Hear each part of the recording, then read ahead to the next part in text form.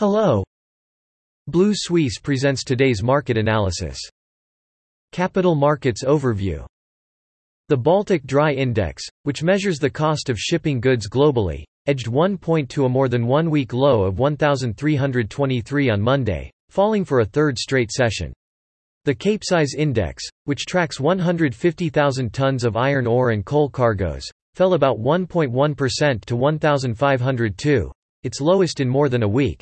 The Supramax fell for a sixth straight session, down 4 points to 1,158.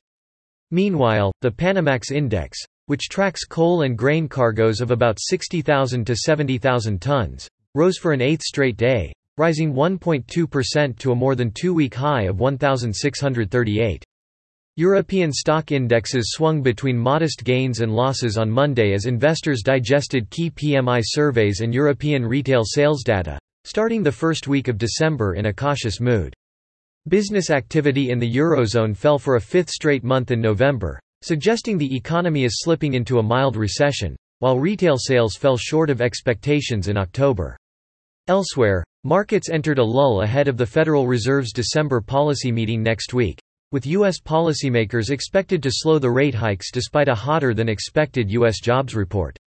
On a more positive note, news of more Chinese cities announcing the easing of coronavirus controls supported Chinese stocks such as miners.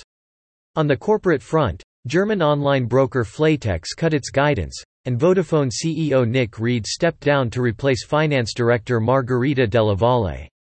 The Madrid IBEX 35 index fell about 0.2% on Monday to close at 8,370 points as investors weighed dismal economic data from major European economies and concerns over a longer period of tightening monetary conditions.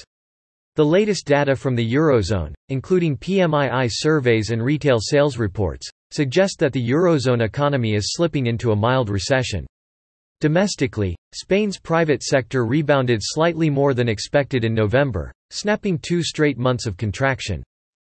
That's all for today. You can read more on our website at bluesuisse.com.